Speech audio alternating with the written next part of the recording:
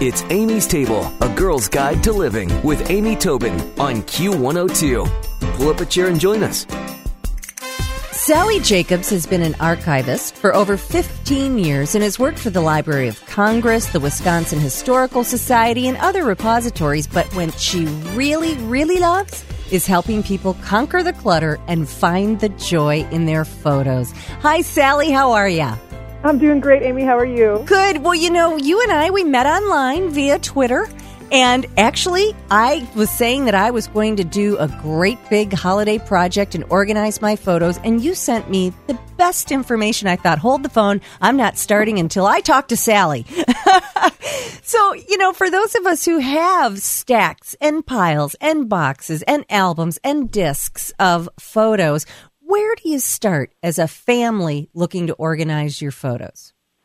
Right, and first of all, let me acknowledge that it can feel overwhelming, right? Yes. One of the realities of this crazy modern life we live in is that we tend to over-document our lives. So when I'm helping someone organize their photos and they're working on, say, the ancestor photos, right, the older stuff, too many photos is generally not the problem, right? Because it was a different way of recording our lives. So now you're absolutely right. We have photos in multiple formats. They're all over the house. And what I recommend first is an inventory. Now, that may sound intimidating, but it's not a detailed inventory of every photo. It's more an inventory of all of the pots of photos, right? Because they're in different, how many albums there are, generally what years there are. And this is really important because photos tend to end up in the craziest places. Like there are mystery drawers sometimes that still have photos, right? It's true. And so the idea is you want to sort of, there are definitely there are projects you can do to organize your photos that can be done in small chunks of time. But for this initial inventory, I really recommend what I call a blitz, meaning a half a day or a full day. And it wouldn't take a full day to do the inventory. It just so happens that once people get to that point, sometimes they're ready to go. They want to keep going. So just make a simple list of where all the photos are. Try and get an idea of what's missing. Sometimes when people look at the collection as a whole, and your family photos are a collection, it becomes really obvious that there are missing years or there are people who aren't really documented well. And the reason why you want to do that is it's going to help you decide which ones to keep. Because some of the arguments for keeping a photo are its scarcity. Right? Oh, so right. If you only have a few photos of one aunt, even if those photos are blurry, you may want to keep them. So you're not going to toss anything till you've inventoried everything. And if you've got an aunt who's kind of like that ancestor, very scarce, you're going to hang on to her photos for dear life. Okay, I get this. This makes sense. I want to ask you a question, and maybe you're about to answer it. But when you inventory all of these photos, should you be like, clearing off a dining table, or are you literally doing it in writing and, help me understand the actual physical steps of that inventory? Absolutely. If you have a table that you can take over for half a day, that's perfect. Okay. Because photos are visual, so you want to be able to see them. And you can I've helped folks literally arrange their piles or different, containers of photos in a sort of general chronological order. And that really is the simplest organizing structure for photos. Mm-hmm. With the caveat that you're going to want to keep separate family lines separate, meaning mine and my husband's photos are all together, but his ancestor photos I keep separate from my ancestor photos. In other words, we don't mingle those together chronologically. Okay, got it. Oh, of course, that makes sense. Because, and especially, archivists use the term provenance. You might be familiar from Antiques Roadshow. Oh, and yeah. Really what that means is where this item came from. What's this item's history? How did it end up here? Right? And so if all of my husband's photos are kept together, his ancestor photos, and there's, say, an unidentified person, because we know that didn't come from my side of the family, that narrows the possibilities of who that person could be. That makes complete sense to me. And then you can wag your finger at him and go, look, buddy, you have to find out who that is. Exactly. That's your side. Exactly. I can't help you with that. Although if you were a genealogist, you probably could. But other than that, it's That's up to right. him. So as we move on into more recent photos, right, that's really when the bulk starts to show up, a lot of photographs. And the trick is that it's really up to you and your family to decide. I encourage people to decide ahead of time how much space you want to give to your photos. What's a reasonable amount of space where you could have them in boxes, nicely cared for? And again, we're talking about the keepers, right? The ones you identify as the ones that have enduring value. You want to bring them forward in time.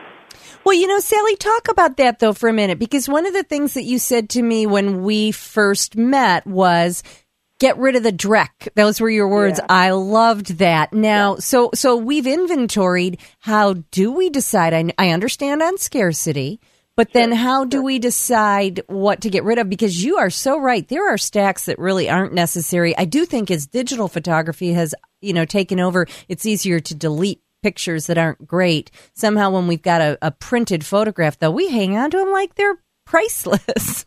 Right, and see, the trick is that, the photos that are valuable really are irreplaceable, right?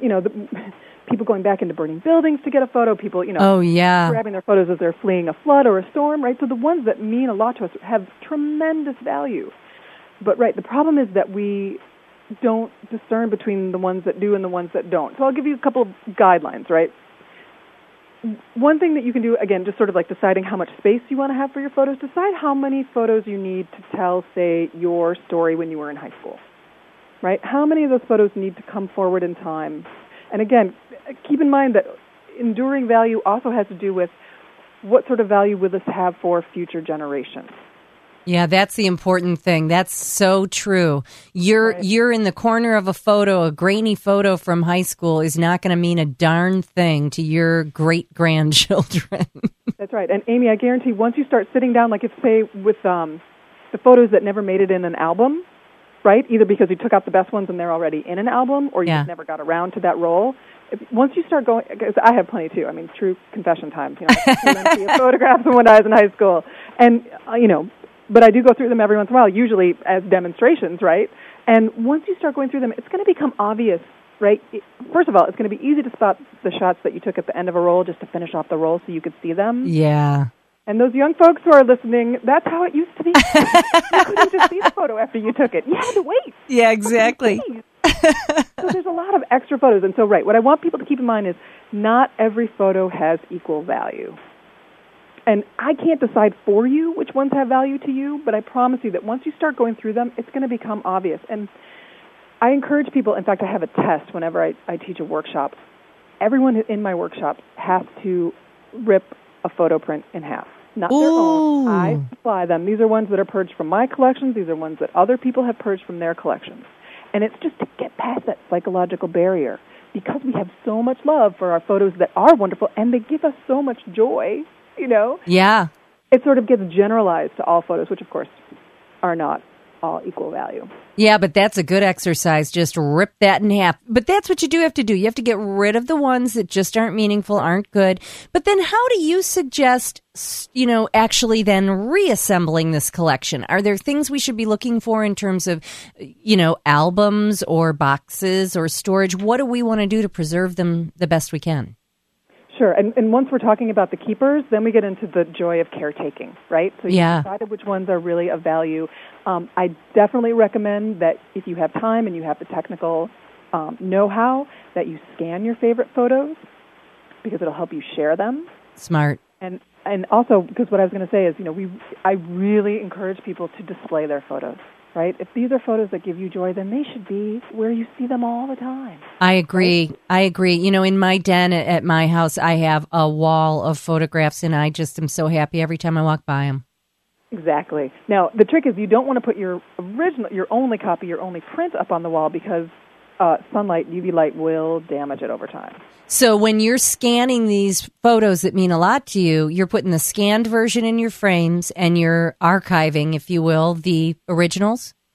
Right. Okay. And it's if you're someone who likes to scrapbook or likes to create albums, then I definitely encourage you to do that.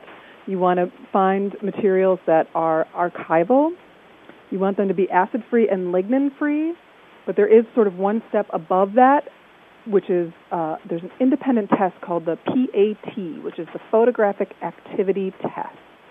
And basically, it's an accelerated aging test where they take say you were going to put your photos in envelopes. So if the envelope is the one that's being tested, there would be photographs and that material and indicators, and they sort of bake it for a while. They use pressure and heat to simulate changes over time. When it comes back out, they see if the photograph has been changed. Oh, interesting. So they're actually looking for interactions. And if there doesn't seem to be, if there are no changes, then it has passed the test. So acid-free, lignin-free, I think I said that right, lignin. I always say that right. Lignin. It's a byproduct of the paper processing. And then the really sort of Cadillac of them all is the letter. Say that one more time? It's PAT. PAT is what you might be looking for. Is that jump up high is that a huge cost differential? I don't think it is. Okay. There are not very many companies that do that sort of testing. And the trick with finding PAT past supplies is you generally can't find them in a store. Mm-hmm. So you need to go to archival supply catalogs. There's Gaylord.com, LightImpressionsDirect.com. They specialize actually in just photograph materials. And then there's another company called Hollinger Metal Edge. And is this information on your website, Sally? It is. You can find it here and there. I can certainly put up a post that lists all the suppliers and things like that because they're scattered a little bit. Okay. Because that's important. That's an important reference. So we put it in a good quality album or container, and from there, any tips before we let you go today about actually settling them all in? Yeah, I can say the golden rule of preservation is do nothing that you can't undo. That's a good one. It's just that simple. So glue is not ideal. So you want an album either that you can slip a photo in, or if you are more coordinated than I am, the best thing you can do is to use those photo corners. Yeah, those are hard though, aren't they? I guess do you put them on the photo and then put the thing in might be easier but those are hard for me too.